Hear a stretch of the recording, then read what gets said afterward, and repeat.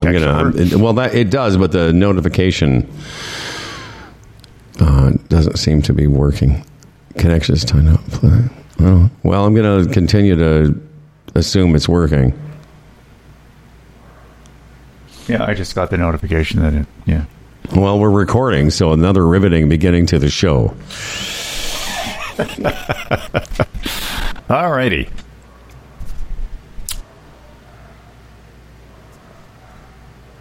Everything okay? Yeah, everything's great. I just thought I'd let somebody else begin. If somebody else has something to say, they want to. I was waiting for music. I'm typing something. Oh, okay. Sorry. Yes. I thought we were ready to do a show. I mean, it's only we had a week off. You'd think that we would be more prepared to begin a show. No, I thought of something, so I just was doing a little research on it. Research. Sorry. All right. All right. This is, a loose bag. Anyway, what do you want to start with? This is a loose bag. What do you want to start with before we go on? 20 minutes before the intro. Well, I'll tell you what. Mm-hmm. Why don't we start with Dan Duran's intro and really mix things up? Like, people are not expecting this for quite some time. But what if we say, sorprendido, which is surprise in Spanish. Here's Dan Duran. This episode of Humble and Fred is being broadcast to the world from our mobile, state-of-the-art Humble and Fred studio in Puerto Aventuras, Mexico. From our well-equipped basement facility in Brampton with a new tablecloth. And from a street-side porch in Stratford where you can see a dusting of snow. And is brought to you by the Retirement Sherpa, the Chambers Plan, 4on1, evnet.ca, Palma Pasta, Bodog, and Kelsey's. And now here are two men who are into the old Cyber Monday thing, but are unsure if they're supposed to commit cyber crimes or dress up as cyborgs. It's Humble and Fred. Thank you, Dan Duran. Great to see you as always, Frederick. And Daniel on the road doing his construction work. Right on. Does this Cyber Monday, what is that? You're supposed to just shop online today? Like, this hop-on shit is something else, isn't it? How we grabbed onto the Black Friday thing a few years ago or several years ago. Yeah, like 25 years ago. What does that mean? It was 25 years ago, by the way. Was it? Oh, yeah, at least. It's like, I love that. This hop-ons, these new trends, you mean from... No, I mean, Cyber Mondays also... I looked How old's it? I'm pretty old. I mean, I looked at a couple things today. Air Canada. I'd already booked my trip back to Mexico a couple days ago, so I was looking to see and compare if Air Canada actually had some deals. Mm-hmm. And I would say this, and everyone likes to crap on our Canadian Airlines, but if you can travel midweek, which I know a lot of people can't do, but if you could, Air Canada definitely has some deals, and not just to Mexico, to a bunch of sunny destinations that they're putting. And what they do is they took all those midweek flights and they've reduced them like 20%. So it might be worth having a look at it. By the way, according to Wikipedia, Cyber Monday was first established on a larger online on larger online retailers in Sweden. I don't know. I'm sorry. Do you not read professionally? Is that not what you do? First established on larger online retailers. That was the two on and online. Yeah, what was the year? Okay, there you go. 2010. Black Friday in Canada started in 2008. And you know why? Very interesting. Which is 15, 16 years ago, whatever. Yeah. It started in Canada because the Canadian dollar was on par with the U.S. dollar for the first time in 31 years. And was worth more on November 7th, 2007. So it made sense now for Canadians to take part in Black Friday deals cross-border or whatever, right? And by the way, I want to say that, I mean, it may have sounded more critical than I meant it to be. I was trying to be kind of funny. But when you said about how we hop on things, I got to tell you, it's a trick of our age, I think, because... Mm-hmm. Sometimes when I think of, and I was having a discussion with the kids when they were here about how they wanted to know how you and I started, and I was telling them about how we got together, and I said, to me in my head, the 90s feel pretty recent, right. but the 90s are, I was talking about a time before both of them were born, nearly 30 plus years ago. Right. Exactly. And when I say hop on, too, because in the U.S., Black Friday was a thing long before it was in Canada. Right? I think so. I'm assuming yeah, so. They used to talk about Black Friday in the United States. And again, that meant it was that day could be make or break for businesses, be in the black or be in the red. That's right. Yeah. It's great to have I was looking again. If you're watching us, Dan, can you just quickly check Facebook for me, because I have about 90 screens open here. If you're with us, downloaded the show today, thanks very much. And a lot of people have reached out to me through the Humble and Fred account, Humble and Fred at humbleandfredradio.com. I titled the show on Facebook today, Floods and Rats. Because while I've been here, there was a flood on the Queensway that affected the worldwide headquarters of Humble and Fred Radio. And I think before we took a break there, I had mentioned that there was a rat in the kitchen here. Mm-hmm. Yeah, creepy. I made the mistake of telling Doll that. Oh, yeah? Yeah. And what did Doll say? Ew, that's gross. And I know she didn't come out and say it, but I don't know what's dancing in her head now. Whenever we go away somewhere south, she's going to worry about rats in the kitchen. Yeah. Well, my kids were surprisingly okay with it as a concept, because I told them, what had happened before they came here. I was dealing with some rat issue, thinking that the rat issues had been put away. And then a couple nights ago, we were making dinner, and all of a sudden, from behind a wall, you could hear a bunch of noise of rat babies. Oh, yeah. So now, and I could hear it this morning when they were awakened. And I can't, it's behind there's a cement wall. So it's in a cupboard that I've never, it's not like a food cupboard. It's in like a utility cupboard that I have now duct taped.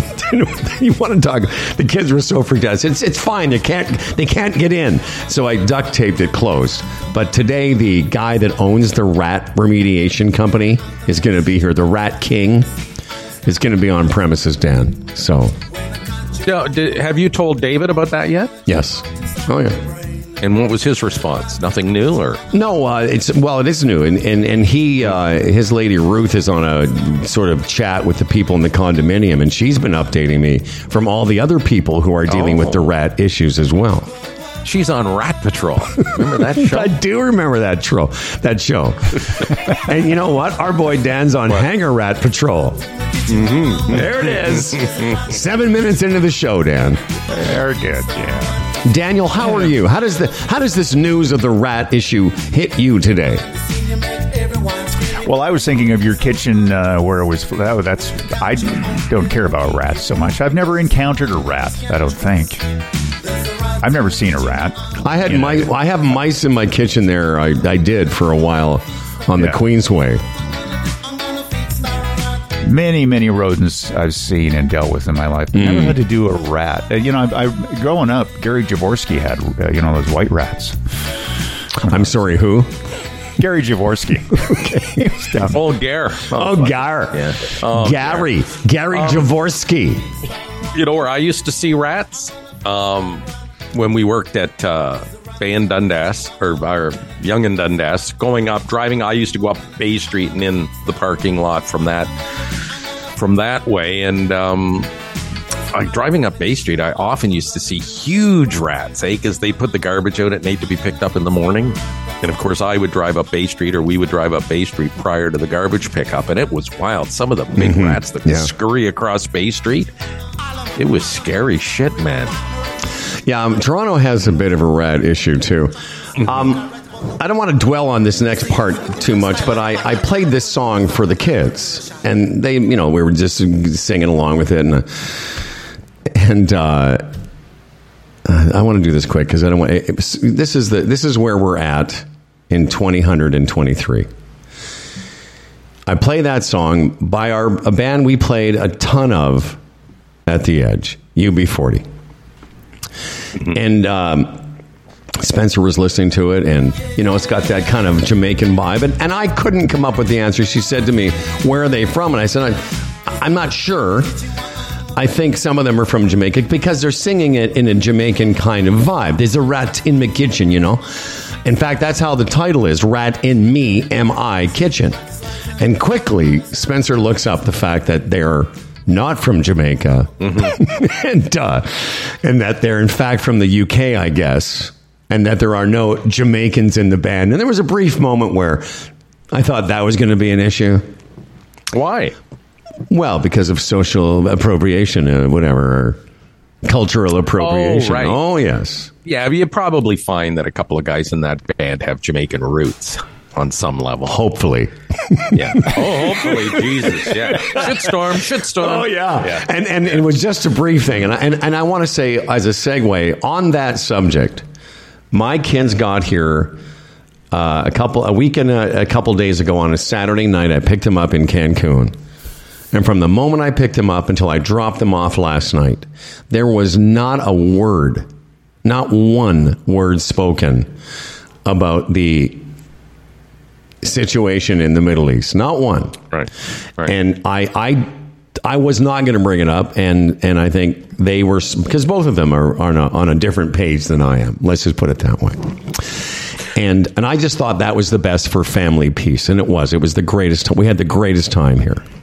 Why do you think that is? Why do I think what is? No, I'm saying why it never. Now you planned it that way. I'm not going to bring it up. But why do you think it was not brought up by anyone on any level? For the same reason, I think. Too much fun? Yeah, I think they knew if they brought it up, then there might just be an argument or a dispute with Dad. I think that's a testament to my kids' sensitivity too. They're like, why would we ruin this great time potentially, right, or make people feel uncomfortable? Because they know exactly how I think. They know it.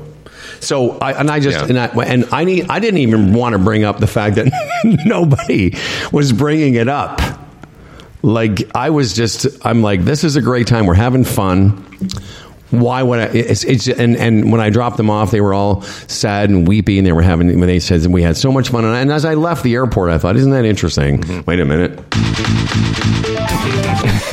I thought, wasn't that a sweet time that nobody got into that? Because I think I would have trouble having a conversation with them where somebody didn't feel, something. Right, and there was a lot going on over the week, with the hostages, all that discussion, and the number of hostages going each way. It was big news all week long. Yep. But again, when you're in that environment and you're sort of preoccupied with the fun and the sun, I guess, it's easier to not get sucked into that shit. Yeah, I think a lot of times it seems important to make your point. Like, I like to have these discussions on the show, and we'll get into an email that you and I got, where I was yelling about being an Islamophobe.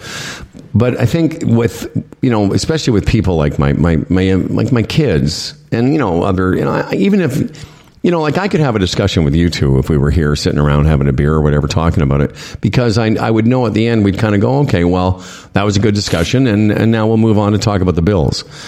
But I just didn't want any part of my children's visit here to have any lingering, like I've said this about them before, like I don't need to impose, like I don't even send them, and it takes a lot for me not to. I don't even send them like, see, here's some more points about the origins of Palestine. I don't even do that. Because, again, I'm not there to change their minds. I'm there to make sure that they feel safe around me and that they can have opinions. Like, listen, Spencer posts stuff all the time, and I don't comment on it. They're probably too smart and too savvy for that now because, you know how it goes. You take a position, and within seconds you can find something online to support your position, even if it's wrong. Oh, yeah.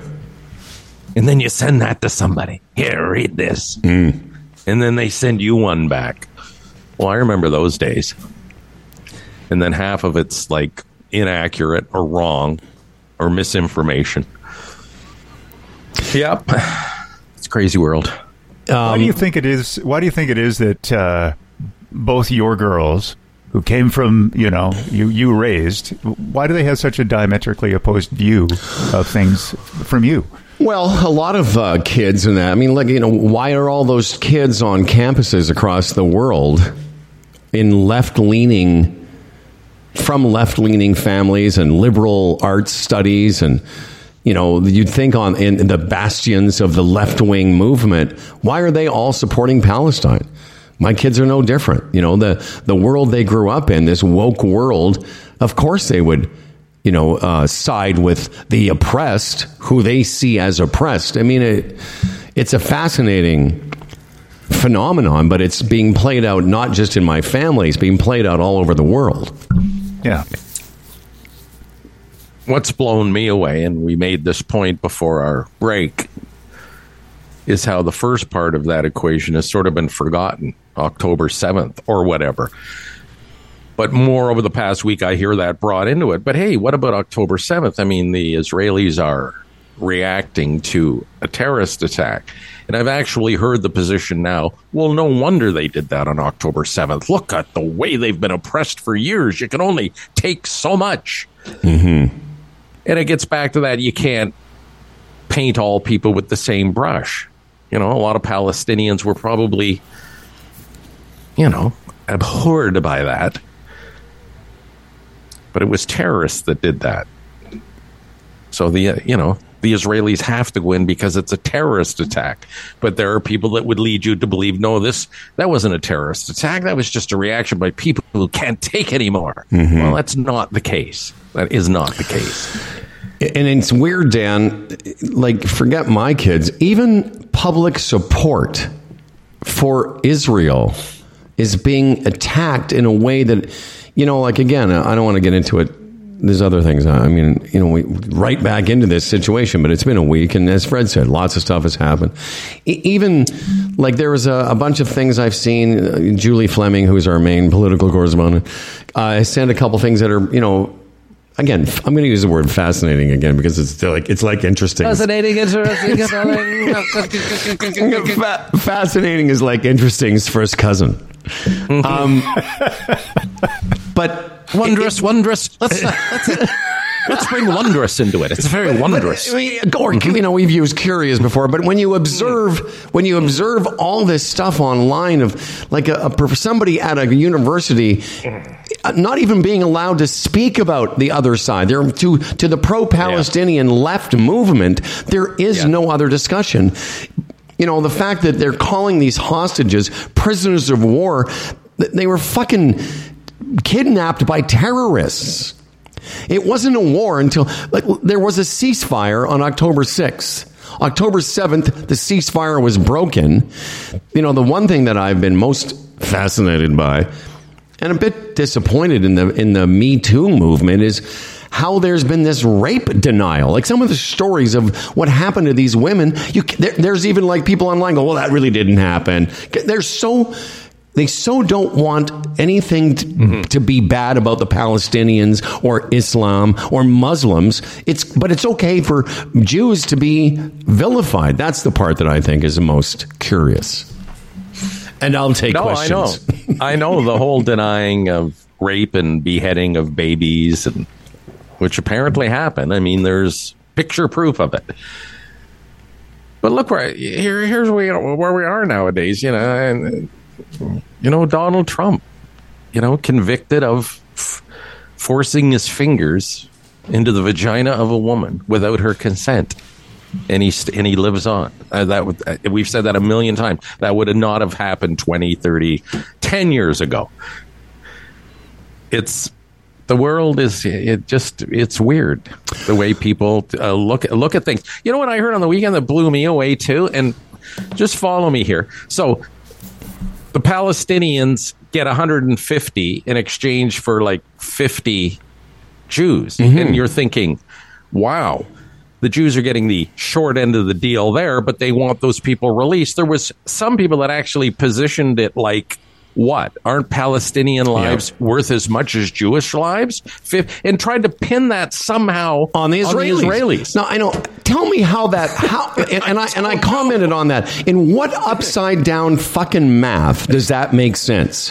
What? So we gave up, the Israelis gave up 150 hostages, and somehow they're in the wrong because they've devalued Palestinian lives. Holy But fuck. Howard, they did not give up hostages. They gave up criminals. Yes. All those people that the Israelis give up were in jail. They were prisoners. They weren't hostages. So they've given up those 150 or whatever it was, ended up being. Hamas will just put them right back to work now. Where the hostages, the legitimate hostages, like 3 and 4-year-old kids, now they were hostages. Like, you can't keep up with it.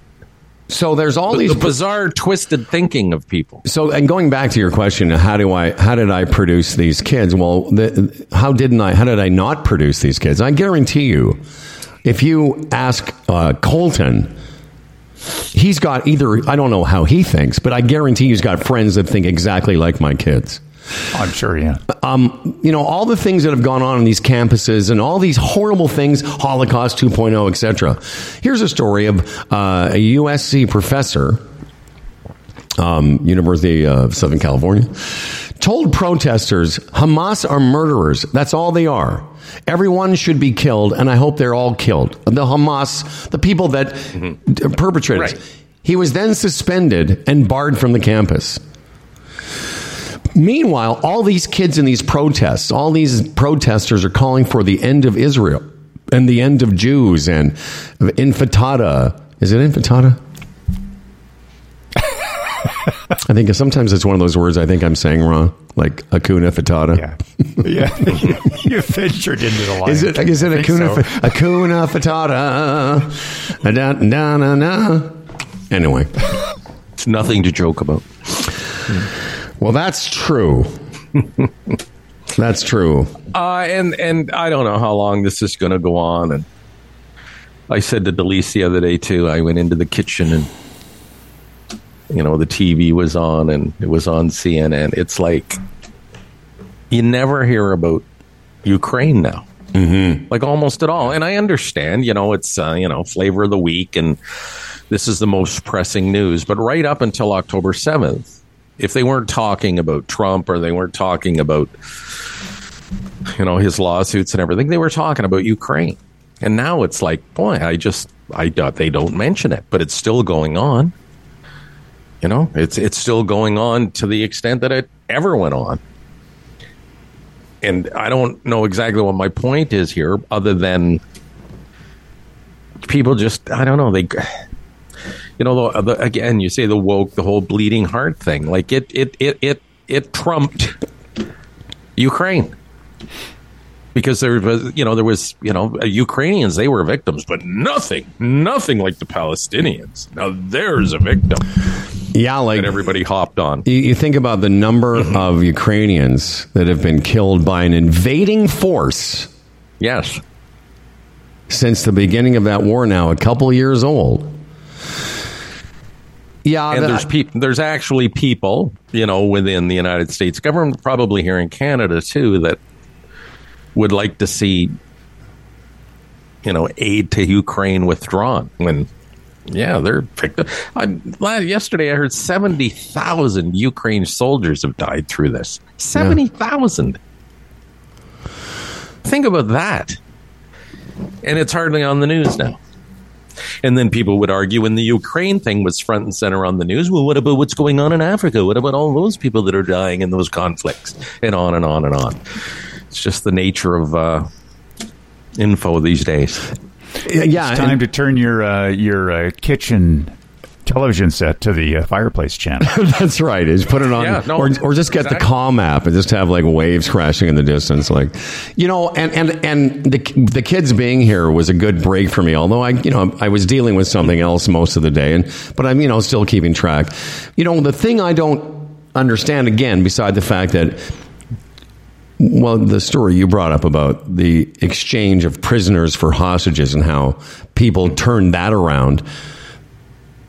The normalization of radical Islam is just again, another observation that is hard to understand. I've got a story here of some Palestinians that apparently Hamas executed 2 Palestinians in the West Bank, and then they hung their bodies on an electricity pole.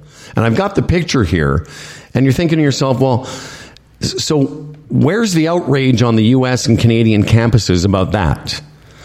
How they conflate that everything Israel is bad and genocide and occupiers, and no matter what facts are thrown at these people about the origins of that area, they don't want to hear it. And yet there's their favorite terrorist group parading dead bodies around.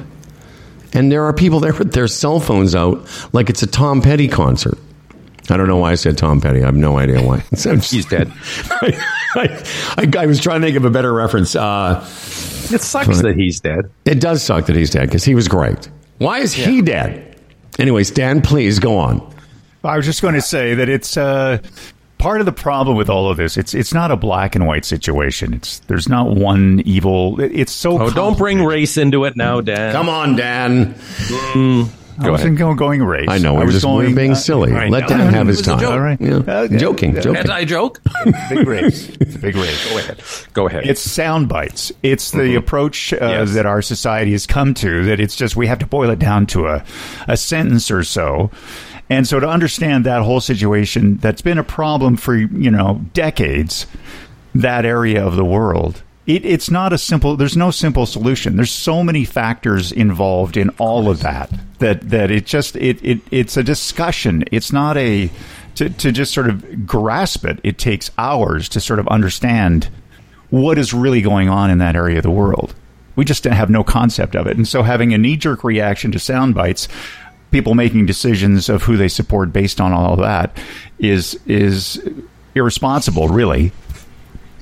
Listen, I understand Muslim people sort of, siding with their own, and Israelis, Jews siding with their own. Generally, I totally understand that. It's just natural. It's just, when you're sort of standing back and you're not a Jew and you're Muslim and you're just looking at both sides, it gets back to what Howard just says. Why is this okay, but that's not okay, when it's literally mirrored? That's the thing. When you have no emotional involvement, right? That's what's really bothered me through this, is just how illogical a lot of it is. And then the question becomes, and I've asked this many times, and I've asked it of Howard, why? Why is it okay to attack that side but not this side? When literally, I'm not even going to say mirrored. What happened on October 7th and what has happened since, you can't even compare them. So why? Why? And how is that ever going to end? If that's happening through this, how is there any hope going forward that Israelis or Jewish people will be cut some slack? Well, as you know, my solution has always been simple. What? 2 words: alien intervention. As you know, I'm a big proponent of us finally being visited upon. And Dan, I've been saying this for years, even when I wasn't high. You know what, guys? Let's leave it alone for a bit, because I want Dan to hang around for... when Dan comes back, we'll do the flood story, because we've done the rat story, and we've touched on the Middle East. But I do have something I want Dan to be here for, because it's more of a human nature story, and I think Dan should be part of it. Howard, you mentioned Rat in My Kitchen by UB40, a song we used to play. Remember that song by Blur? The spin, the Humble and Fred spin on that song by Blur, song 2. Yes. The story. Whenever we were up against the clock, we would play. Yes, of course. 2 by Blur. Well, I've been listening, and again, I'm behind that. I'm several months behind here, but I listened to the Spectrum on Sirius XM, and they're playing this song, and I wasn't sure who it was by. It was called The Narcissist, and I absolutely love this song. And then I find out it's by Blur, and it was just released this year. What? In May. A song by Blur called The Narcissist. Okay. Released in May, and I guess it's just getting airplay now on the spectrum because they wait for songs to be established. But, here's a band, 1989, they first started. We played a lot of them. And, and here we are, how many years later, 30 some odd years later, and they're still making some pretty good music. Here's the song you referred to. Here's Blur, The Narcissist, Edge 102. People standing there, I walk towards them into the floodlights.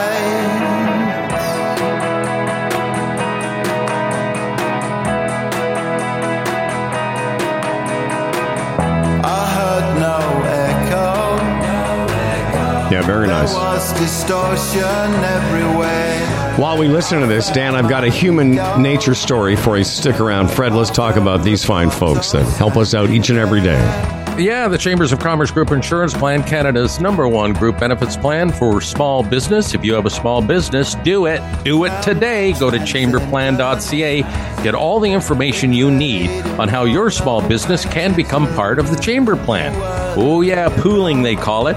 All these small businesses get together, create the profile of a large business. It makes buying insurance products doable for small business. I mean, that's it. Whether it's prescriptions or whether it's dental or therapies, and they have an HR component now, mental health. I mean, take the time today, go to chamberplan.ca and see exactly what they can offer your small business at a very affordable price. And they keep the premiums down year after year after year. It's quite clever. Chamberplan.ca. I'll tell you what's also clever, the chance for you to rent an electric vehicle for a day, for a weekend, for a week. Doesn't matter. Maybe even for a couple hours. Check it out at rentelectric.ca. And not just Teslas, by the way. Nissan Leaf, sedans, SUVs, Chevys.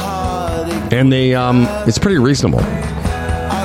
Call 1-800-387-9391. It's located near the Humble and Fred Studios in Etobicoke, 427 in Dundas. And if you use the voucher,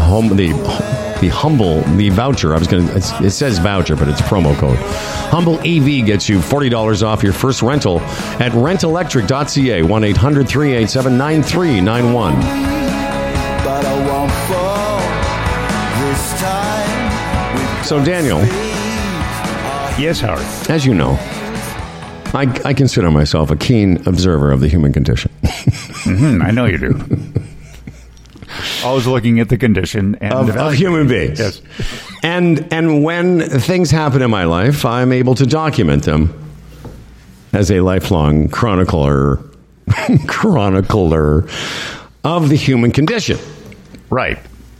You're able to take a step back and look at what's going on in the world and exactly regurgitate it on this show. And here comes some regurgitation. I'm just waiting for my boy here to stop. He's taking some notes. I can see him. He's working on a research project. No, I was looking around here in where I'm staying in Puerto Aventuras, and where I'm staying at my brother's lady friend's place has a couple of bikes, and I thought when the kids are here, we could go biking, which we did, but I thought I'd just go see what it would cost to rent another bike. And as it turned out, we never needed it because Charlie was doing her running and Spencer and I would bike while Charlie ran or whatever. But I went over to check out the prices of a bike. And the gentleman, guy probably our age, in his 50s, 60s, or whatever, he was in charge of the bike rental, spoke only Spanish. I was asking him some questions in my shitty Spanish about how much they were for a day, blah, blah, blah. Anyway, at the end of our conversation, I said, listen, thanks very much for the information. And I went to shake his hand. And it all happened so quickly that it was sort of surreal. But I went to shake his hand and didn't notice until I was right on top of it that he didn't have all of his hand, Dan. He had some of his hand. he had the pointy finger part and the thumb, but the rest could only be described as mostly stump. And so there I was, like going in for the handshake, and I got because at first it was a bit of an optical illusion because I got pointer finger, thumb, and that, I guess my brain filled in the rest of the hand. And then I was just shaking some stump there, Dan. And I'm going to tell you, it was a bit awkward for me. So awkward socially, or just No, revolting or something? no, not nothing. No, please, not revolted by it, but it was an observation I made that you don't. It's not every day you're shaking somebody's stump, and there I was, like full on giving it just like a normal. I mean, listen, I'm not making any judgment about it. It was just an observation that before I knew it, I was in a stump shake, and I'm like, okay, well, this is happening now, and I'm just wondering if you've ever had that experience. I actually have. Same exact thing happened to me once. What happened? And still know the guy. I've never asked him about it. That's the weird thing. It's like I've wondered. Well, I didn't ask about it at the time because I'm not going to worry about this. It's, it just happens. What parts of his hand did he have? He had same thing. Actually, I think he had 3 fingers. Ah, okay. Yeah. So partial stump. Partial stump, yeah. But I did the handshake, and then that's when I noticed it. And yeah, well, that's when you do notice it. Yeah. What about you, Freddie? What are your thoughts? I think what you're missing here is that obviously it was his right hand. He goes through this every day. So it's nothing to him. Oh, no. Nothing to him. In fact, he probably sits there and this will be great. He shakes hands with people and probably looks to see what the reaction is and probably gets a kick out of it. As far as my experience with that, well, my father-in-law, who is now passed, he was missing a finger on his right hand. So whenever you would shake hands with him, it felt a bit weird. It just felt a bit nubbish. When he was a kid, he was in the garden and his cousin had a hoe and brought the hoe down and cut his finger off. So, I mean, that was my experience with a deformed hand, so to speak. Again, it wasn't a big part of the hand, but again, that would be my only experience with grabbing a hand that is not full, so to speak. Well, we have that dude that we were hanging out with in Mexico last year, the one that thought Lorraine? It's Lorraine, isn't it? What's Doug's wife's name? Laverne.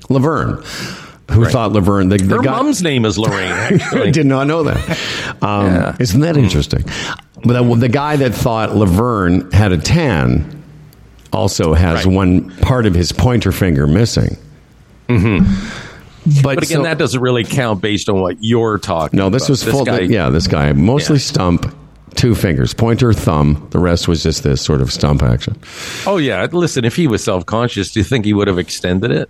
He's with him, it's just... that would actually be fun to see what the reaction would be, especially when you're a businessman shaking hands with people all day long. Oh, I know. And I didn't want you to think that I was revolted by it. When it happened, I took note of it, thinking, well, that just happened, and again, part of it I think is because you're not expecting it. See, the difference between you and I, though, and I think maybe Freddie too, is if I had a friend who I'd known for a long time who had some of his hand missing, I certainly would ask, hey, what happened to your hand? Right. Yeah. And it's not like, and again, it takes you by surprise. And then afterwards you think what you could have said, like you could have said to the guy, hey, bud, have you ever thought of a hook? I could have said, donde esta un otra fingers? Where are your fucking fingers, dude? Mm-hmm. I guess for me, it was more of a colleague, and I should have asked within the beginning part of our relationship, I guess. But after it went on for a while, I just felt awkward asking because it's been going on so long. I don't know why. It's just stupid emotion. Dan and I once worked for a general manager who had a glass eye who regularly took it out and left it in people's drinks. Now that's a good prank. It was a great prank. Did it all the time. But it ruins your drink. Jesus, all that fucking eye goo in your drink all of a sudden. And then he buys you another drink. Would he replace it? Yes, he replace the drink? Of course. Huh? Yes, of course. Anyway, Dan, another piece of real life. Yep, real life. Real life. All right. What was your research you were doing there a second ago? It looked like you were... No, I was getting my Bodog Oh, stuff your up. Bodog odds. Dan, will you join us in a few minutes with the Humble and Fred news? And What's happening? And I've sent you a story somebody sent me saying is this going to be on Dan's news? It's a great story about a woman who was caught masturbating at the beach. Yes, so Yeah, I'll be looking into that charming. get your reporters on that. Oh, I know. Oh, yeah. She's got with a vibrator. She wasn't just, using her whatever fingers she had left. I don't assume anymore. Dude, I was going to say to Dan, if Dan ever had an accident where one of his fingers was cut off in an industrial situation, he could just use some of his dick meat. Yeah, that's right. And by the way, all of that was just so I could say the phrase "dick meat" out loud. Fuck. I guess I wasn't surprised. Speaking of Bodog, I wasn't surprised that you were watching that futility. Very frustrating watching the Buffalo Bills play. I said to you at the end of the game, watching Buffalo find new ways to lose. Your response, that game should have been in the bag about a half dozen times.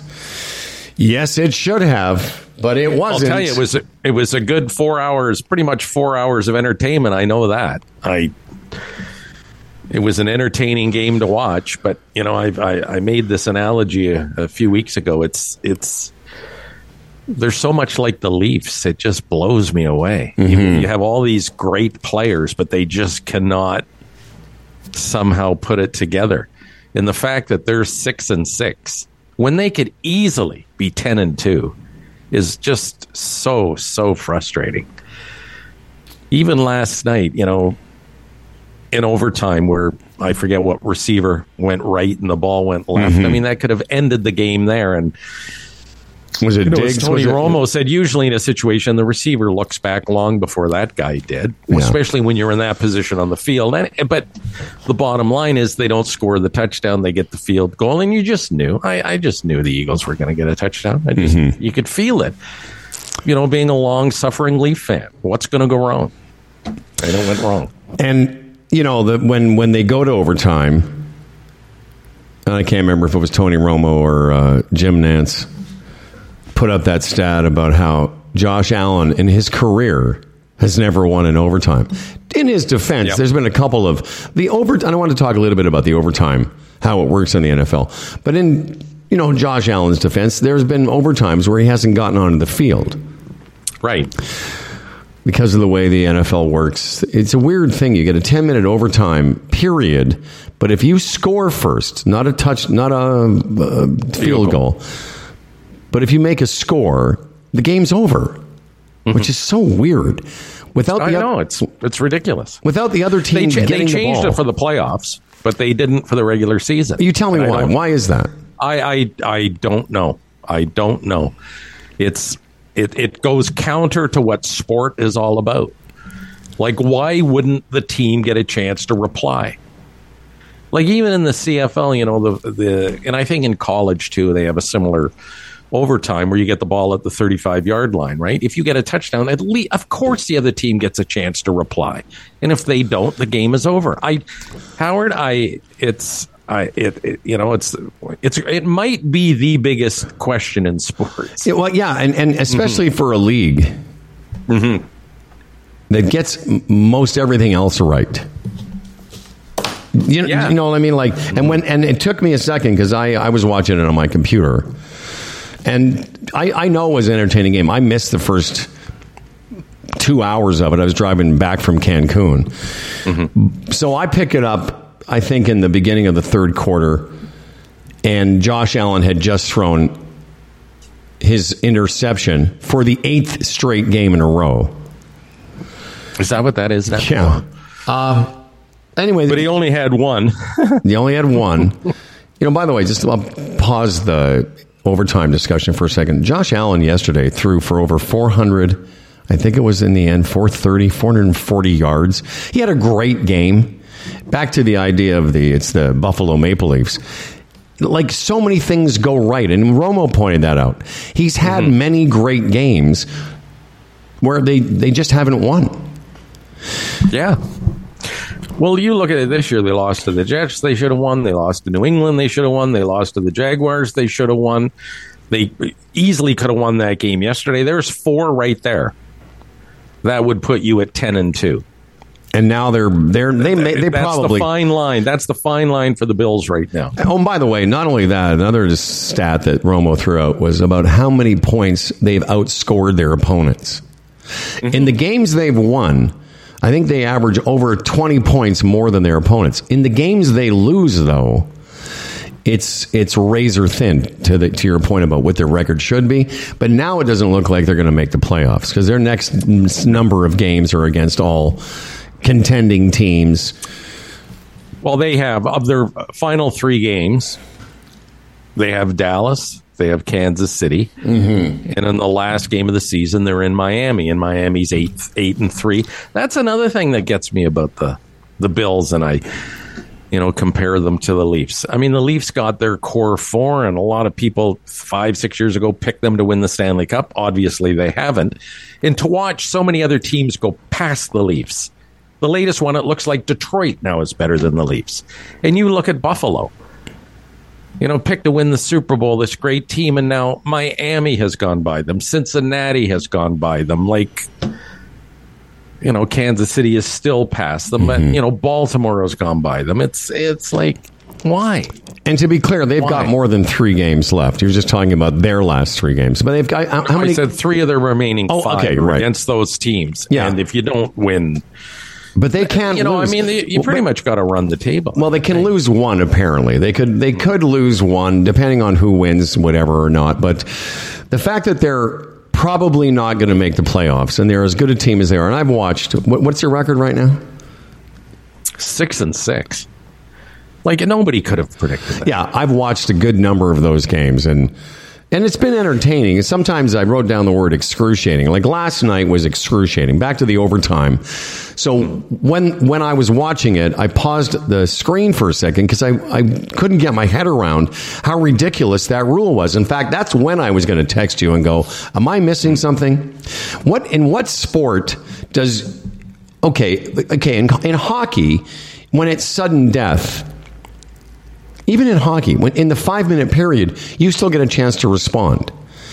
Yeah. But I was going to say, no, let me finish this. So in sudden death, in sports, your first to score wins.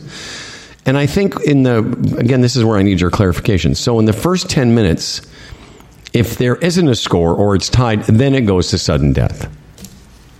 In what, football? Is that what happens or no? No, or at the end of 10 minutes, it's a tie. It goes in the books as a tie. Rarely happens.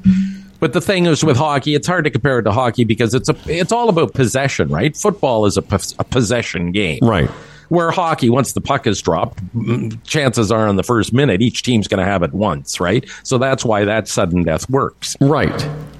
But in football, when you actually have possession of the ball, you should be able to reply. Yeah, it's not fair.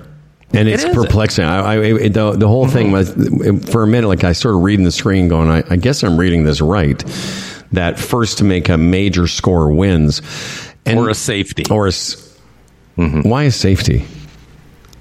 I don't know. And you know what a safety is. If it's deep in your end and you're in the end zone and they tackle you for 2 points, it's a score. So for whatever reason... that will end the game as well. So what else was excruciating about it is, as you say, they're going down, they're marching down the field. Josh Allen's looking good again. Everything seems fine, and they get 3 points, not the score. And then I think it was is the guy's name Diggs that dropped that ball? Or was the miscommunication on that pattern? Davis, I think. Davis. Well, and then of course, as soon as what's the quarterback's name for Philadelphia? Hurts, yeah, Jalen Hurts. Who's really good too. He might. Yeah, I mean, he's got the quality. He's quality. He's got the Josh Allen legs. I mean, he's just really good at all aspects of the game. You just knew as soon as they got the ball that this was going. They weren't going to. It wasn't just going to be a field goal. By the way, the field goal that tied the game was also ridiculous. I know. there's another thing that, as a Leaf fan, you think there's no way in this driving rainstorm this guy's going to be able to kick a 59-yard field goal. And it was just ridiculous. It was like a line drive and just hooked through. Yeah. And it's like, what? That No, was I know. good. And even then, as soon as that happens, you go, they're not going to win this game. If they can't get a break there, this isn't going to end well. And, if they'd have just got that touchdown in overtime wide open and he turns the wrong way. And it was his fault. It wasn't Josh Allen's fault. That was the receiver's fault, as Tony Romo explained as well. Tony Romo's really good, by the way. I know you know that, but I really like him. And him and Nance are great together. And, there was a story a few years ago about what Romo was being paid. And, is anyone worth $20 million? But he is... And I watched a lot of NFL the last couple of years, and I love Nance. But Tony Romo does, for a guy like me, he really makes it understandable, and he's a character. I like him. Another big ticket. I was reading Joe Buck and Troy Aikman. They were wooed by ABC for Monday Night Football. They're making tons of dough too, like Aikman stacks of dough right up there with Romo. You may have Must be nice, these guys. Some of these guys, based on the era they played, are making more as commentators than they did as players. Well, Romo would be, wouldn't he? Well, Josh Allen makes $40 million a year. Oh, okay. Was Romo a $40 million a year guy? I don't think he had ever got there. A couple quick things. I've seen this movie before, and I only recommend it if you like. I love sport movies like this, sports movies. It's called American Underdog, and it's the Kurt Warner story. And I like the guy that played Kurt Warner, Zachary Levi. He's a good little actor. I've seen this before. It's a little bit too Bible-y for me, but it's a great story. He was a major Bible thumper. Still is. Yeah. And he and his wife Brenda produced the film. So there's they slip in. It's not so bad that an atheist like me, but I sort of mitigate it by how fascinating the story is. The guy was bagging groceries, and 5 years later, he's the MVP of the league, wins the Super Bowl, and is the MVP of the Super Bowl, and then goes on to play 12 years in the NFL. Whereas there was a time no one wanted the guy, and I love stories like that. Well, didn't he play in the CFL for a season too? They don't touch on that. They only touched on his arena football. Mm-hmm. He played for an arena football team, but he was literally a guy working at like a Walmart style store, bagging groceries, and within half a decade, he's the Super Bowl MVP. So that was good. Also, go ahead. No, I was going to say, talk about Bible thumping. This guy, I forget the show he used to be on, Kirk Cameron. Have you caught any of this guy's act recently? Oh, yeah. He's super Bible thump. That is scary. Mm-hmm. I read an article the other day and about him, and he started this podcast, and I was playing some clips, and it's like, wow, he's like, and really pro-America, the greatest country on earth, so you know who his political hero probably is. Yep. It's just this blind. He's scary. It's actually scary. Like he's a demon in my eyes. It's wow. But anyway, yeah. What show was he on? I want to say he was on the Alan Thicke show, Full House, or some kind of house. Everybody's in a house. Like that, Wasn't a show called Everyone's Got a House? Everyone lives in our house. Mm-hmm. My dad's a good guy in this house. Yeah, he's been thumping the Bible for some time, and wow. I mean, we've been talking a lot about radical Islam and how scary some of the things I've seen online. People at protests, young Islamic men in the UK, talking about rebuilding the army, and of course, is Islam the religion of peace? But Christian fascism is also a scary bunch of folks. Mm-hmm.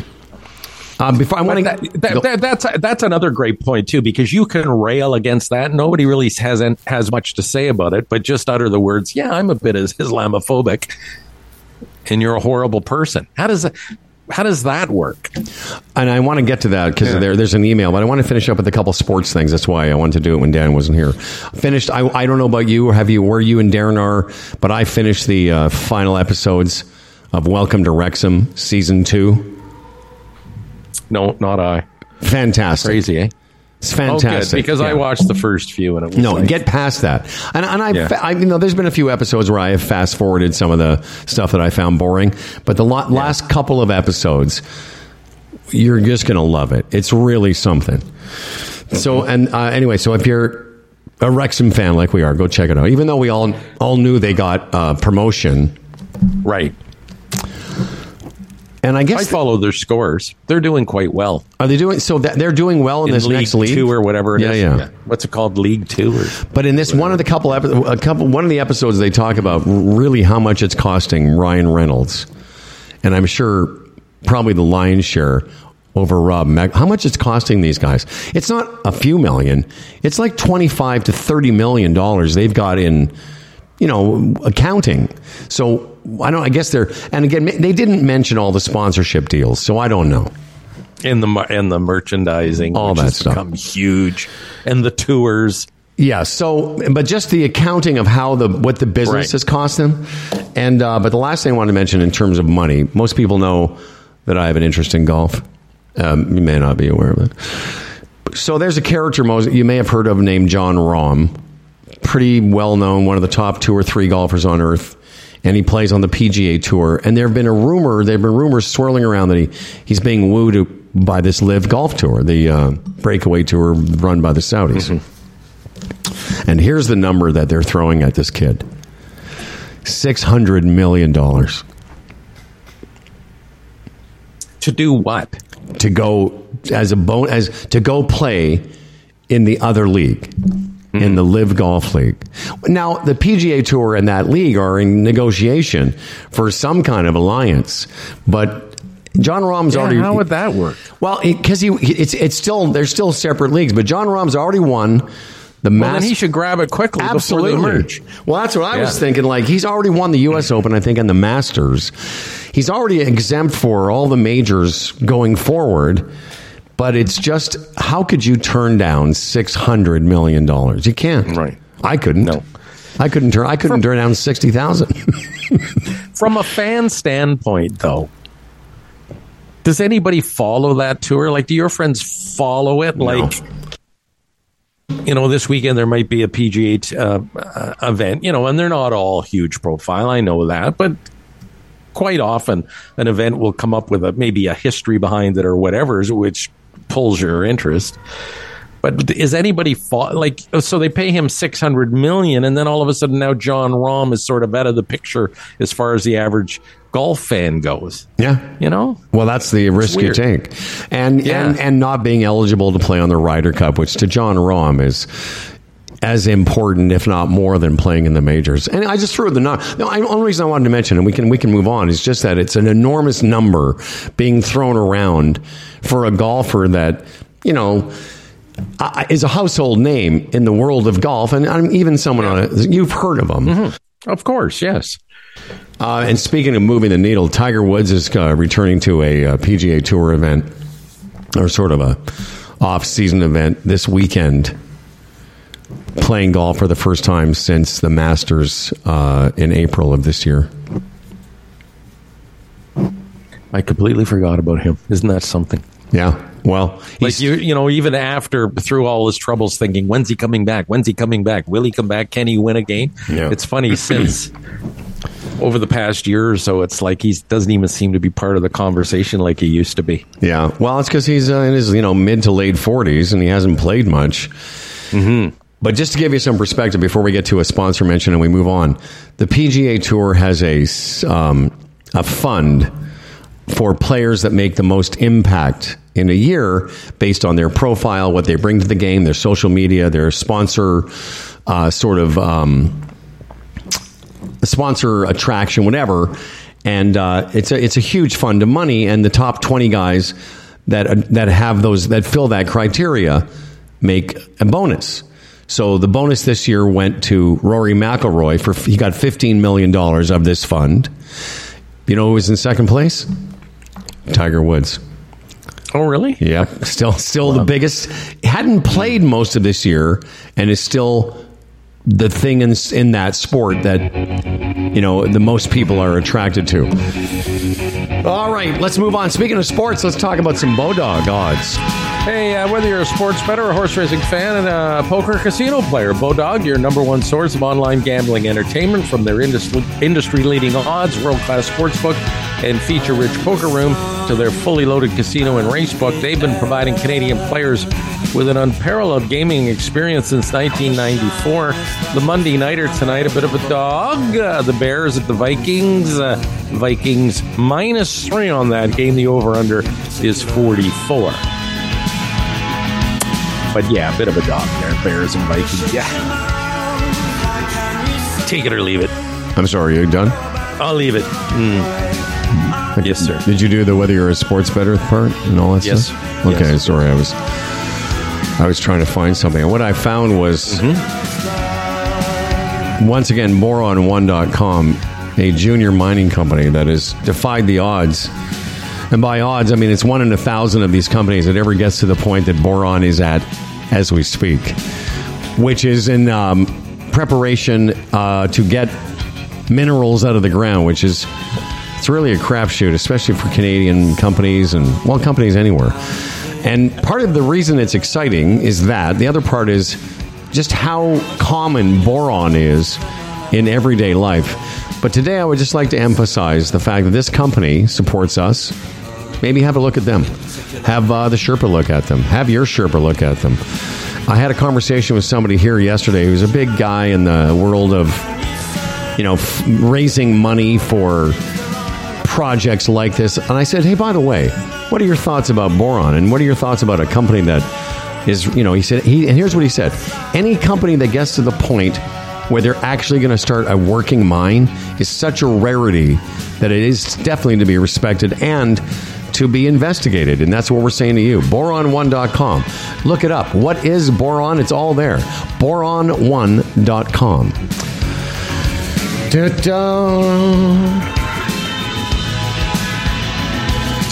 I carved out 3 hours this weekend to watch Oppenheimer. Have you seen that? You went to the movies to see that, did you not? I've seen that, yeah. It's a long movie, man.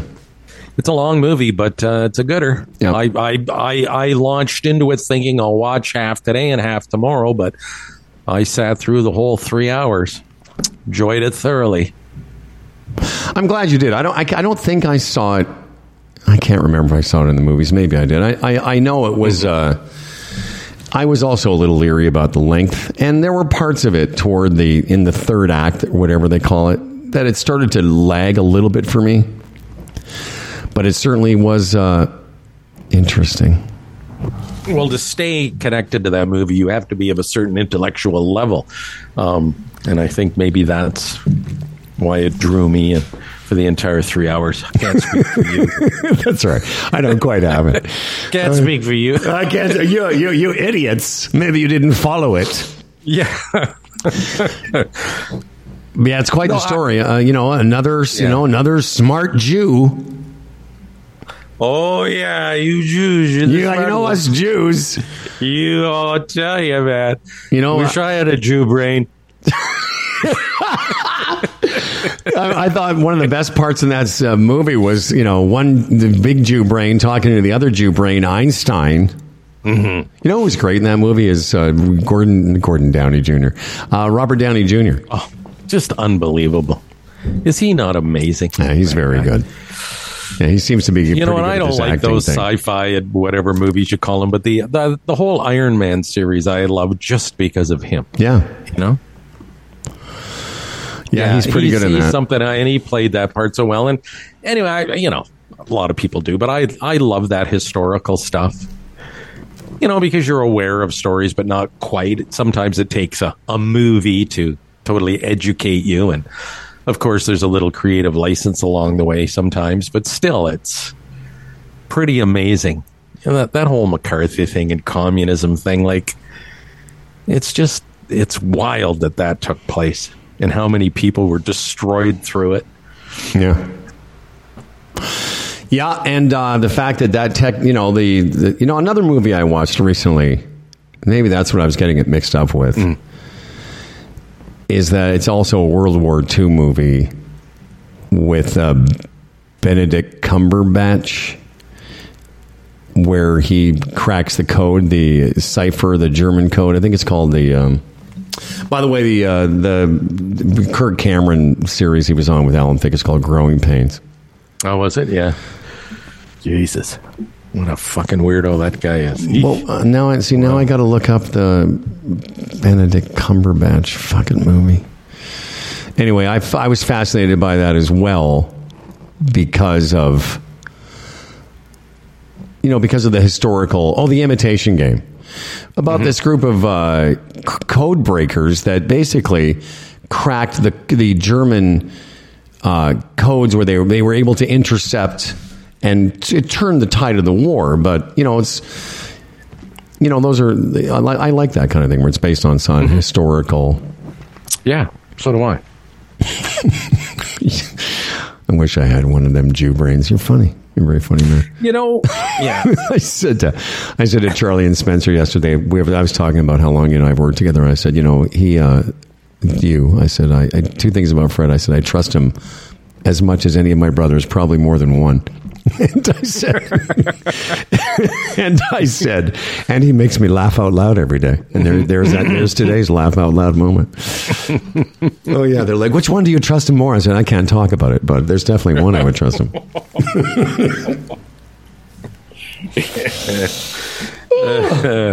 Yeah, the girls. By the way, the girls met Julieta. And we hung out a few times. They didn't meet her when she was here in the summer? No, because both of them were in New York when Juliet was here. Oh, right. So we had a couple of nice visits early in the week. We all had dinner together, including her daughter, who just loved my kids, thought they were cool and funny. And then that was one evening we spent together. And then Saturday, we spent literally from 10 in the morning until 8 at night, all of us. And Juliet and I were cooking I made this Mexican dish, and she made dessert, and the kids were hanging out in the ocean together with the daughter, and it was just the sweetest thing. And and it was really sweet. My kids, because her daughter wasn't really scheduled to hang out till dinner time, and they said to her, "Hey, you should come and hang with us on Saturday." And she was like, "Yeah." And you don't get a 14-year-old kid hanging out with some 20-somethings. It was really sweet. Their future stepsister. It's very sweet. It's so funny you say that, because at one point Charlie looked at me and went, "Is this our family now?" That's got to be, because situations when I see that, I just can't imagine myself in it. And it's so common now. More than 50% of marriages fall apart nowadays. Easily. It's just to be in that situation, and of course you're not in the family situation. Yeah, but that happens in a lot of situations where all of a sudden you got a whole new situation. So your kids, and then you get involved with another woman who may have kids, and all of a sudden that is a new family. I just can't imagine that, but obviously it's super common. And it couldn't have gone better. It was very sweet. Her daughter speaks, her first language is Italian, second language is Spanish, third language is English. Speaks English better than we do. Like, she's really a sharp kid. She's 14 years old. But, she loved hanging around with my kids. Their kids are kooky and silly, and they all had fun together, and they're sweet. And, for a few hours Saturday, I was running errands with the mother, and the kids were just hanging out on their own. It was very, very nice. We had a great dinner Saturday night. And, it was, like I said, it made me laugh. Charlie, is this our family now? I'm like, I don't know, sweetheart. I don't know. Do you talk to her, or have you talked to her about what's going on in the Middle East? Or, would be, this sounds ridiculous. Would someone in Mexico be tuned in same way we are here? Well, to answer your first question, I've not. Yes, we've had a conversation about it and how terrible it is. She didn't know I was Jewish. Oh, and she didn't dump you. That's right. As soon as she found out, she went, "No, nada, adios, Hebrew, senior Jewy." But it's hard to have really complex conversations because, right? I'm getting better, but I'm nowhere near having that conversation. So it hasn't really come up. We talked about it when I first got here, and but are people in Mexico aware of it? Absolutely, I'm sure they are. I mean, she's not one for that was watching a silly the question. News. No, I know. Yeah, it's just what it's like when you're outdoors all the time. It's a lot different than. Part of the reason here is it grips us all is because we're indoors so much and exposed to it so much. But the people that live here aren't, and that's another thing. I was having my kids here for a week. A lot of the people that live where I am living now in the wintertime, they're not on vacation. This is where they live. Right. Lots of a lot of the men and women that I know all seem to be doing some version of what we're doing, which is work for some number of hours a day. And I can tell you, I'm not outside every day now, like my kids were, because it's a novelty for them. But a lot of time during the middle of the day, I'm inside. It's so hot. It's so hot. Mm-hmm. And I have stuff to do. I've been taking care of this flood, which we're going to talk about when Dan comes back. And, the day-to-day, what I've noticed about this time, and this is maybe a conversation we should have on Aging with Energy, the Old Guys Travel Show, but the longer I'm in the semi-retirement phase, the less sort of... Like, I haven't played very much golf since I've been here because the novelty of being someplace warm is wearing off a bit. It's not novel anymore because I've been doing it so much. I've only played 3 or 4 times in the 3 weeks I've been here. Just kids were here, and again, when David was here, we played once. But it's just hot during the day, and the best time to play here is at 7 o'clock in the morning. By 11:30, it's punishing. Right. And while we're on the weather, I was thinking this to myself yesterday. I had Johnny Slapshot out in Burlington at a tournament, and I walked outside while they were doing their pregame stuff, and it was so beautiful out again. I want to see the stats. I don't ever remember a November with this much sunshine. And it's almost over. Like, we got a couple of days left in November. It's been crazy this November. Even today, I look out here.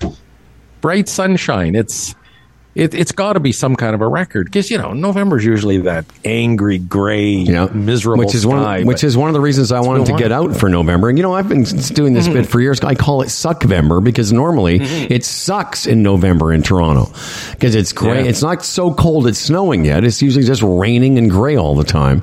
There's been a record number. Listen, I told you this when we were before our break. One of the golf courses, not the one Club Link course, but a course I know, reopened. In the middle of November. Like they were like, well, we got to get our course back open because everyone wants to play. And that's kind of funny that I would have probably played more in Toronto in November than I've played here. Yeah, it's just been remarkable. And again, is this another global warming thing or whatever, or just a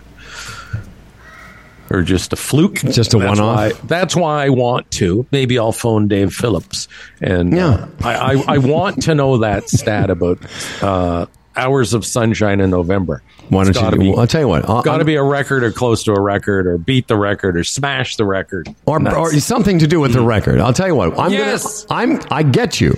I'm going to do a little message now about our friends at Kelsey's. You can look up that information while I'm talking about these fine people. And by the way, we still don't have any definitive Christmas party information. And you know what? It may not happen this year. But listen, we're doing the best we can. In the meantime, hockey fans, get your buddies together. Take a trip down the block to Kelsey's. Watching the game there is quite an experience. You can enjoy a 16-ounce Molson Giraffe, a nice cool one for only $6.50. That's right. That's not a typo. Plus, enter to win a chance for an Original 6 hockey ticket. All you got to do is visit the Roadhouse to watch a game, get a ticket, and enter to win. This contest on for a limited time only, so head on over. Game night shouldn't be a tame night. Grab your buds and visit Kelsey's today. The Original Roadhouse, kelseys.ca, get you all the details. No purchase is necessary. Taxes are extra. Must be of legal drinking age. And you know what? You can have your holiday party at Kelsey's. You can. Book on kelseys.ca and save 10% per guest. If you go online right now, You can save 10% per guest for your holiday party at kelseys.ca for more information. Freddie? Tim Niblett is a portfolio manager. Raymond James, a member of the Canadian Investors Protection Fund. Tim will be by on Wednesday and, give us more of his knowledge when it comes to investing and, preparing yourself for your golden years. Tim, usually he sends me something on a Monday with a rundown of exactly what he's going to be talking about on Wednesday. So I guess this week's going to be a big surprise. And we're looking forward to that. Tim, reporting from his southern home in Florida. So he'll be by on Wednesday. Tim Niblett, retirementsherpa.ca. And if you want to get a hold of Tim directly, it's tim.niblett@raymondjames.ca is direct email. Hold your attention. I was sort of waiting for Dan, but I think a lot of people, again, as I mentioned at the beginning of the show, a lot of people were aware of this news story. And, Dan can catch up when he joins us. So let me just play you the clip. This is from City News on, I guess this was last Saturday. Etobicoke residents and business owners say they're frustrated after an early... And by the way, I know it's only coming out of one channel and it's coming from their feed, but once it starts... And by the way, you're going to hear from my daughter who was on site. The morning water main break caused significant damage to their properties in the area of Islington and the Queensway. Now, some say water was pouring into their units for hours. There was about an inch and a half of water pooling up at the window. So there was water streaming in from the window pane. We noticed it around 1:30 a.m. and then it was filling up till about 3, 4 a.m. But we went to bed and it got worse. So that's my daughter on the news. It became kind of a running gag with Charlie and I. We just kept saying, where did the water come in, Spency? Was it the window? Because she kept saying window over and over again. But so for you people who didn't understand that, there was a water main break, about a 24-inch pipe broke on Friday night a week ago into Saturday morning. And it happened in Islington, and we're at Islington just about a block and a half, not even a full block, but a somewhat east of that intersection, and it started streaming in around 1:30 in the morning, and the entire street in front of the Humble and Fred studios was like a lake. And I've sent you guys some of the video, and if you want, I'll put this news item up on our Facebook page. You can all see it. But always, sometimes we talk about Humble and Fred luck, Leaf luck, or whatever. But in this particular case, for some reason, the position of where our studios are, we seem to, from what I can tell from the group chat I'm on, seem to be pretty lucky in terms of how much damage there was. You guys both were there, which I appreciate. But there are people that have, their entire basement was flooded with up to the baseboards worth of water, whereas in our place, you guys, it was basically just a little bit of the carpet. It could have been a lot worse, is what I'm saying. Yeah, half your basement floor was the carpet got wet on basically half the front, the street side front. Right. So it could have been a lot worse, but it was substantial. I mean, it's substantial damage whenever you have drywall near water. Oh yeah, there's stuff going on. Yeah, and again, and you never know. I can't speak for Dan because he knows more than me. But when I walked in, you look around and you think, oh yeah, the carpet's wet, and just a little bit of the wall underneath the window seems a bit punky, but not bad. It isn't that bad. But you, again, as Dan says, with drywall, you never know, right? What's going on behind. Well, when I send you the pictures, the back side of the drywall could be wet and not the front side. It takes a while to seep through, and you can't screw with that stuff because of mold. Well, I can tell you that, overall, it was pretty, I hate using the word stressful. It was stressful in that I was dealing with it from here. You guys went on site, and I've got a really good neighbor who has access to the place, who has been letting in the adjusters and the remediation crew and all that, and it's been great.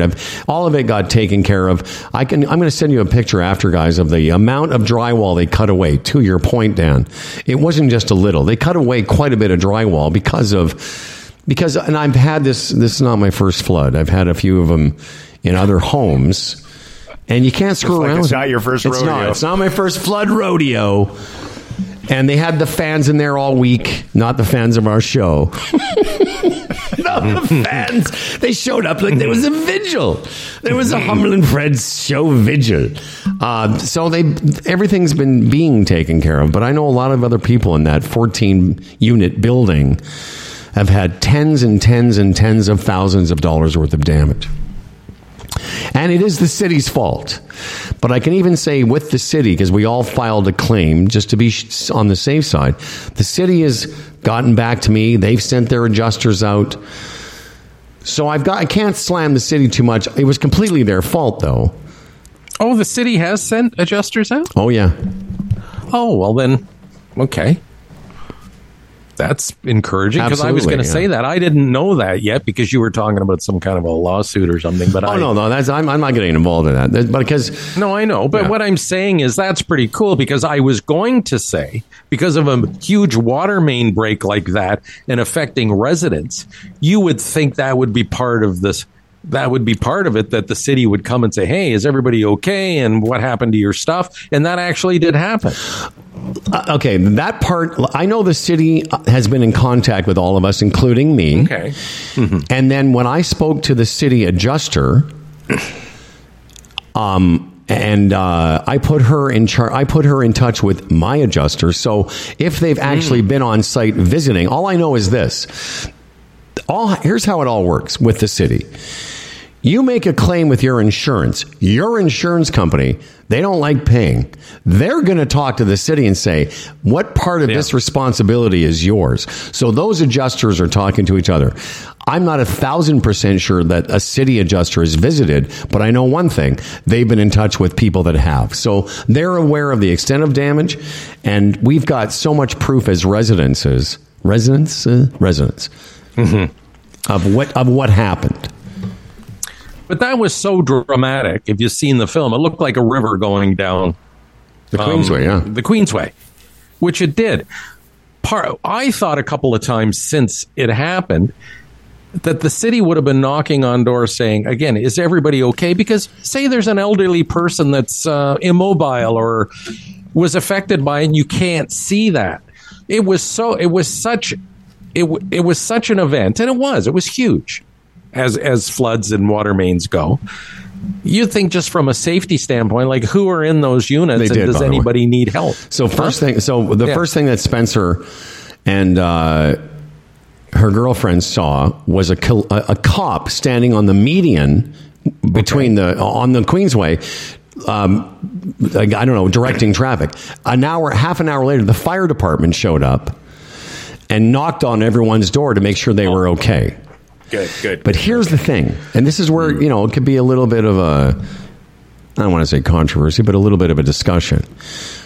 All that happened, and everyone in the residence got video, including me, of police and fire department on site somewhere between 1:30 and 2 in the morning. The city claims they didn't know about it because they didn't shut it off till after 4 o'clock in the morning. So this water main this pipe was allowed to vent water for almost 3 hours.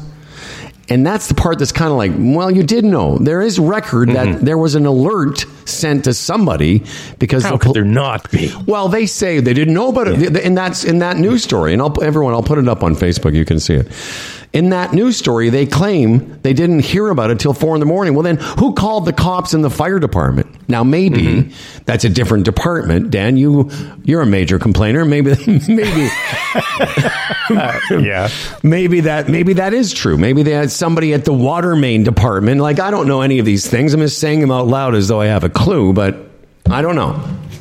I'm sure that the fire department having to draw water from the system to extinguish fires and stuff would have a contact at the Department of Water. Of water main breaks. Where water comes from. Of course, so that would be the first thing. That would be the first thing. We got to shut this thing off.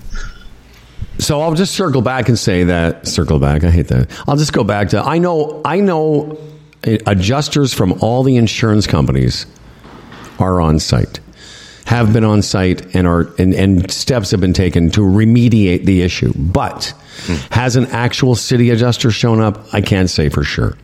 But the city is in contact with certainly my insurance, and my insurance, like all of everyone's insurance, they're going to find a way to make somebody else pay. They're not, by the way, they've been great with me and us because we have the kind of insurance in a work-live situation that covers this. So the insurance is not disputing. I think I have $1,000 deductible for all of it, and that includes contents and all the work that's been done. And listen, it might end up being $15,000. I don't know, but it's not going to be nothing. Some of the other people in that complex are having a bit more trouble because their insurance might be different. I don't know. All I know is my insurance company is not disputing that that I'm not going to have to pay. There's maybe a reality television show, Adjuster Wars. Yes, in there. I like that, Dan. Adjuster Wars. The city adjusters. It's your adjusters. That's right. Well, that's good. Yeah, hosted by you, right? Yeah, hosted by Dan. Absolutely. Yeah. We'll get that $1,000 back for Howard. That's right. I appreciate it, buddy. Mm-hmm. So that's what's happened. The flood at the Queensway at the worldwide headquarters of the Humble and Fred Show.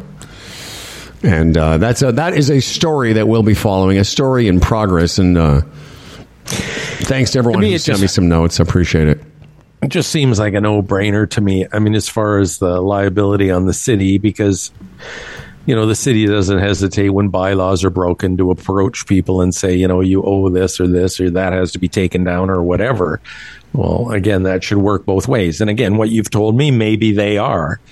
But water main breaks causes damage.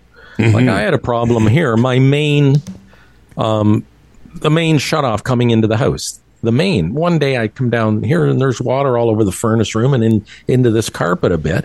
And somehow that tap had sprung a leak. And again, it didn't cost me. I had the carpets cleaned and dry it up a bit. But the first thing I did is I phoned the region because they handle water. And a lot of people wouldn't have done that. But I phoned and they came and they paid for the carpet and they paid to have the tap redone, because you never, you know, how often do you touch that tap? But job one is, I guess, if they don't approach you, you've got to approach them and see where it takes you. And there's no way the city is going to be able, like it mm-hmm. can't. I don't know how it's going to net out, but I can't imagine the city isn't going to be, even for the people that are having maybe more trouble with their insurance claims than I am, mm-hmm. how the city will be able to sidestep responsibility when their water main broke. It's not like the residents went, that's what I said to somebody. It's not like one of the residents went out there with an axe and started hacking away at it. Mm-hmm. It's like, so there's no way, it's no way that they can't take responsibility. Do they take responsibility? To the degree that people are, whatever their claims are, mm-hmm. I don't know. Is there a limit to the claims? I know you had to file and get it on record within 10 days. So I did that. Yeah, there's a lot of, there's a lot of, Dan, you would have loved it because there was a lot of paperwork last week. There was a lot of paperwork. Oh, yeah. You would have. Really? Why? Well, there's a lot of things I had to make sure forms of. To fill out. Not forms so much. Like there was a lot of back and forth that I had with insurance agents, adjusters, remediation companies, the city. Right. You know, plus I'm on the board of this cockamamie outfit, so I'm, trying to answer, seeing what our property management, do they have responsibility? Are there common elements that aren't covered by our own insurance? Is that covered by the building's insurance? There's a lot of, like we say in the business, friend, there's a lot of moving parts. Mm-hmm. A lot of moving parts. Did you yell at anybody? I did not. No, I'm not you. Oh, good. I'm not you, Dan. I'm not the angry, complaining guy. No, I took a very zen-like approach, as you know. Yeah. Good. I got a little frustrated for sure on day 3 when I was told by my original insurance adjuster that we didn't have house insurance, and Fred and I were on the phone getting a little bit animated, for sure.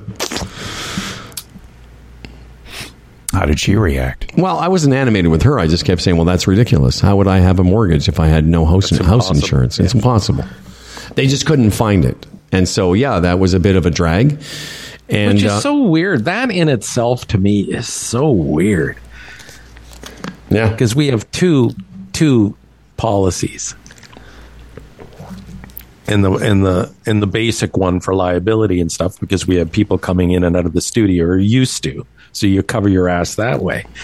But that was just another step to find the main policy for the whole building. Yeah, like how do you not find that? Or when you say that can't be right, to not do some due diligence to find it because it was there. It's just bizarre. So what we're talking about, everyone, is on Saturday when, it's kind of a cute story. Let me back up. Spencer, so I was here in Puerto Aventuras. My kids were coming on a Saturday. On the Friday, I come home, and there's no, I don't know if I told you this, Dan, there's no power, there's no water. Because somebody was digging a hole here somewhere in this complex, not where I live, but in the town I live in, and they cut a wire that they couldn't fix for 12 hours.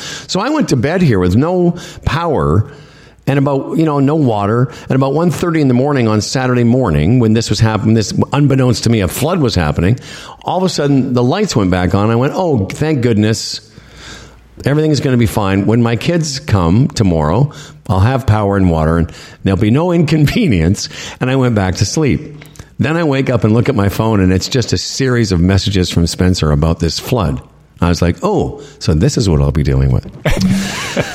So from that moment on Saturday morning, when I alerted the insurance company, all they could find in our policy was they kept saying, well, all you have is renter's insurance.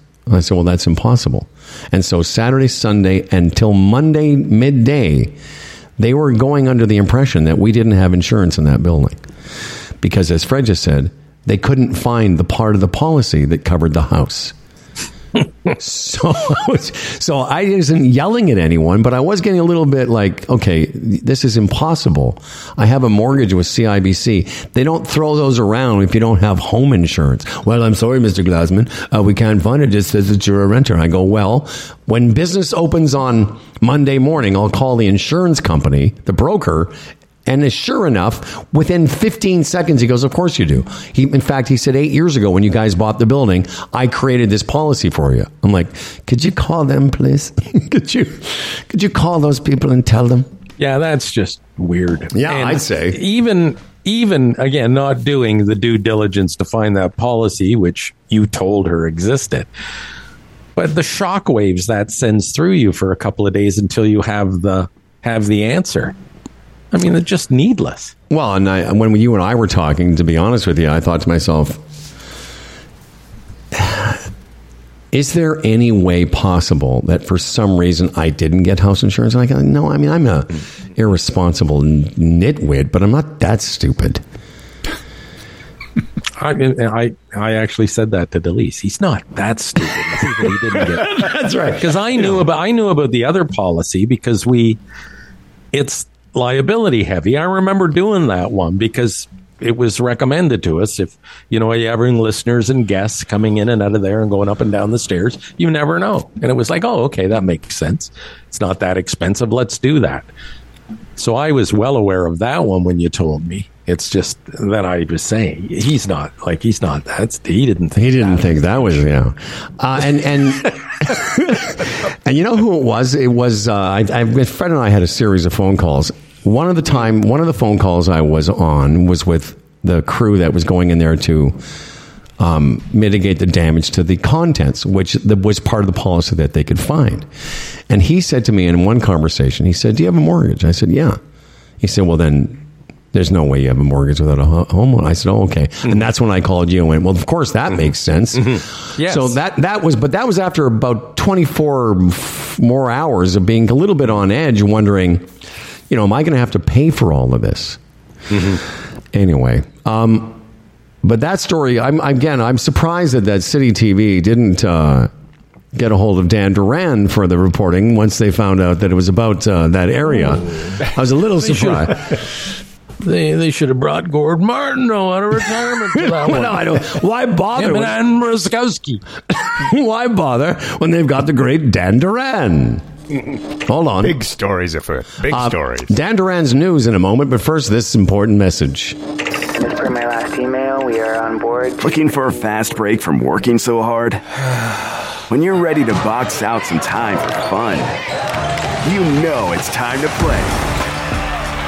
It's easy to find your next favorite game at Bodog.net. We make getting the latest basketball odds and free sports tips a slam dunk.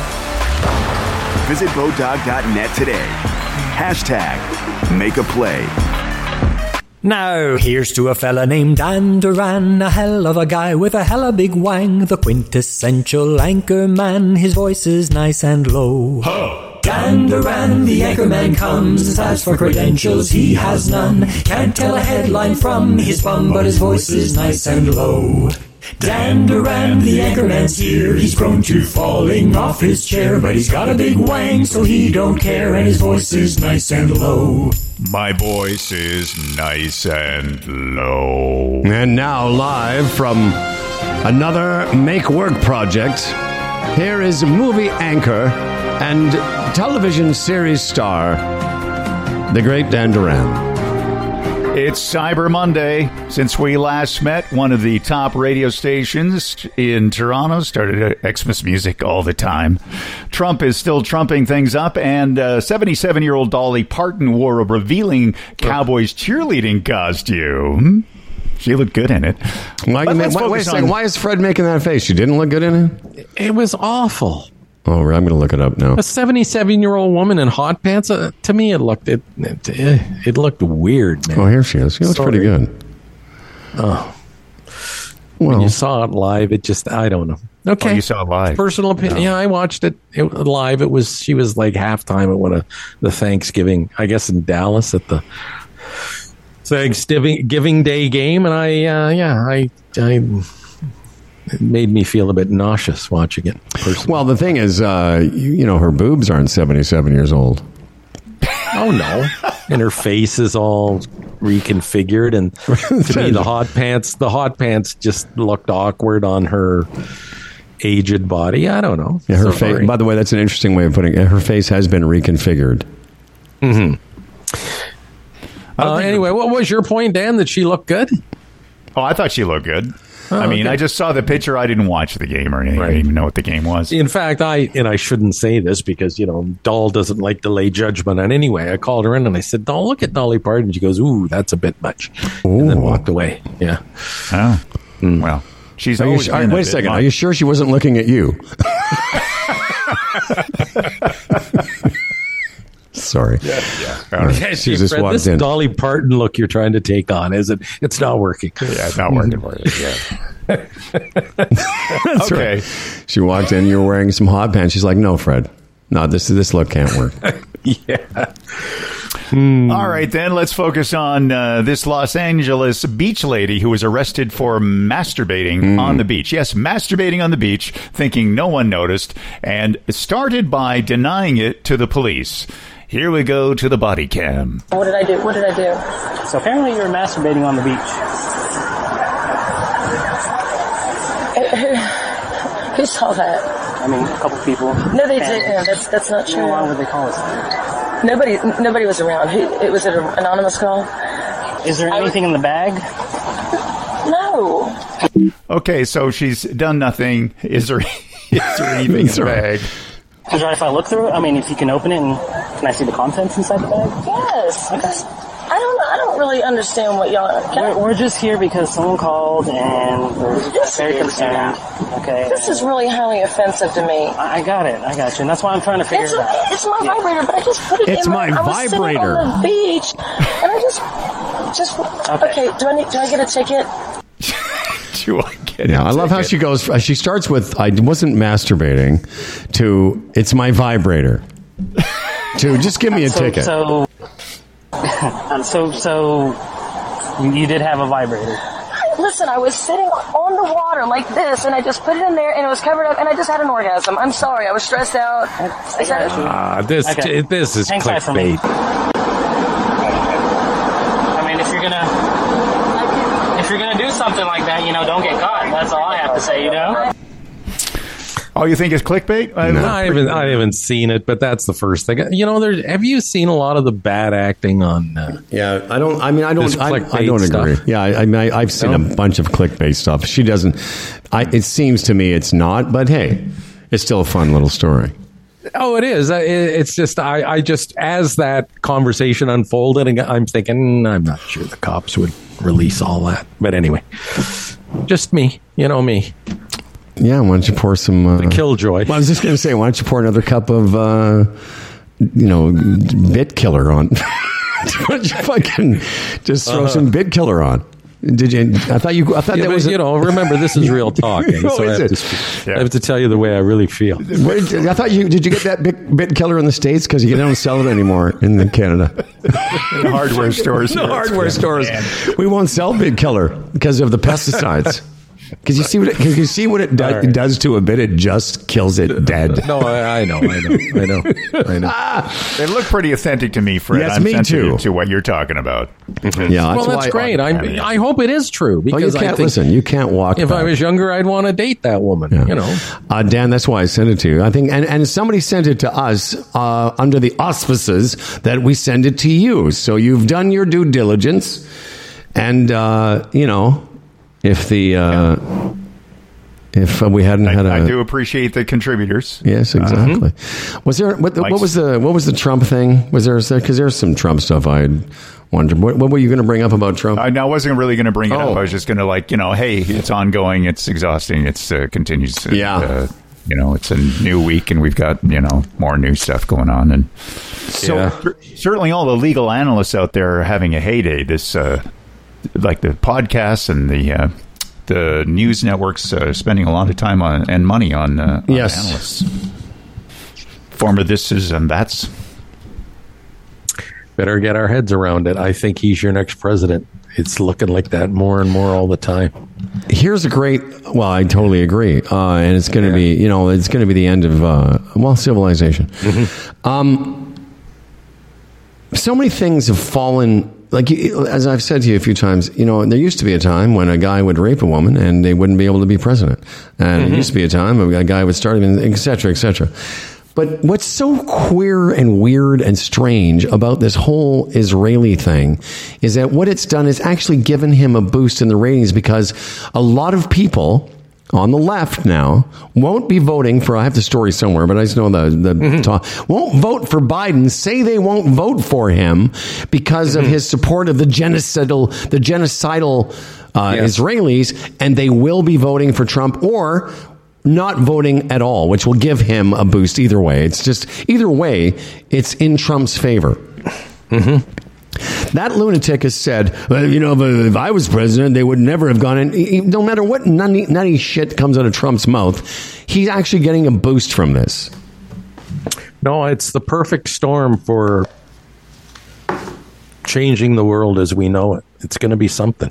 It really is. Mm-hmm. And then all those people that didn't put enough time and thought into it and gave him a pass on so many things, 5 or 6 years from now, when he refuses to leave office or he's changed the country to the extent that it may never come back, they'll regret it. Maybe just calm your, Canadian worry centers here, though. It's really far out from the election. I like that. It's not around the corner. It's Oh, I get it. And I saw, a year out from Obama's second term, he was just as bad in the polls as Biden is. But then again, he was like a fully functioning human being, Obama, where Biden isn't. And it is scary. Like I just saw they're putting together the debate schedule for next fall, and it's like late summer, fall. I mean, I just can't imagine Trump and Biden on a debate stage, because Trump will crush him with misinformation and bullshit and nonsense, but to the average person, it'll look like he owns them. I can see that happening. I did see that same thing you did about the kind of polling numbers. And when people often, when they're asked a question on a poll, are different than when they actually go to the polls and vote. Also, I saw something else about the difference in shape. Like, I mean, you say what you want about Joe Biden's age, and I think it's fair to say that not all 80-year-olds are the same. Joe Biden bikes every day. He's in good shape, watches what he eats. You know, maybe he comes across visually a little bit more doddering. But then in terms of, like, he did this thing during Thanksgiving, Biden did, where he goes and he does this, polar bear swim with his family. They do it. It's a tradition every year. And he comes out of the water. He looks fucking great, again, for an 80-year-old versus that tub of shit in golf pants and his gooey... Okay, I would counter that with, say, most of the people that are going to vote for Trump, what do they look like? That's a good point. So that's not part of the judgment. To a lot of those people, Trump looks like he's in good shape. Yeah, no, as sad as that is. And that's a very good point. And it's the cognitive thing where he's not sure when he leaves the stage. And, and I even saw Trump mimicking that. And as much as it bothered me, I thought it's just such low-hanging fruit. Because, again, he'll finish a speech and he'll head this way and then he'll head that way and then turn around like he doesn't know where he is. And that stuff's just going to be poison for him when the campaigns really kick in. And at the same time, though, what do I say? This one thing. At the same time, you could put together clip after clip of Trump talking fucking nonsense, like not knowing where he is in his speech, saying something wrong over and over again. Dan Duran, your thoughts? No, well, and to your point, the countries that he's, leaders of countries he's mixed up in speeches as well. But on the Biden side, they're high. I saw a Fox clip the other day of just fast, one of those, what do they call it, fast clips of all these different things that Biden did. One of them was like at a G7 conference or something where they were on stage and they were trying to make him look like he didn't know where he was going. Right. He was actually pointing to a spot who was supposed to stand there. It wasn't like, I'm not here, but because they had put something marks on the stage for the leaders to line up and do the photo on. It wasn't a matter of him losing his mind or place. It was just like, well, who's supposed to stand here because there's a gap here. So, no, but I get what friends say. What friends say is what this guy friend. I get what Fred is saying, and that's an example of bit growing. That's you put on a little bit grow, and it grew the bit. Yeah. But again, the Fox stuff, he's out of context. Yeah. They'll clip something mid-sentence to make it sound like you're saying something you're not. And even though they know it's damaging to the country and untrustworthy, but they still do it. I mean, that's the atmosphere down there now. Before we say so long, let's just say thanks to our friends at Palma Pasta. Yeah, big email show coming up on Thursday. Lots of emails. Lots of them. Humble and Fred at humbleandfred@com. I know you're going to say that in a second, Dan, but I just want to say that there are 4 locations of Palma Pasta. Of course, their signature store, Palma's Kitchen, Seminuk Road. Go check that one out. And if you're not in that area, you can still order online, and they'll cater. All around the GTA, large or small.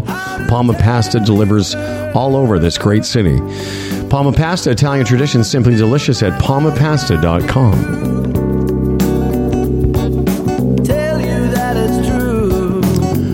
Pretty cool week coming up here. We got a couple of guests. Our buddy Brittlestar will be with us on Thursday. It's funny. I was just about to say his name, but I have forgotten his name. Reynolds, I think, is his last name. Ryan Reynolds. Stuart Reynolds. Yeah, Ryan Reynolds. Okay.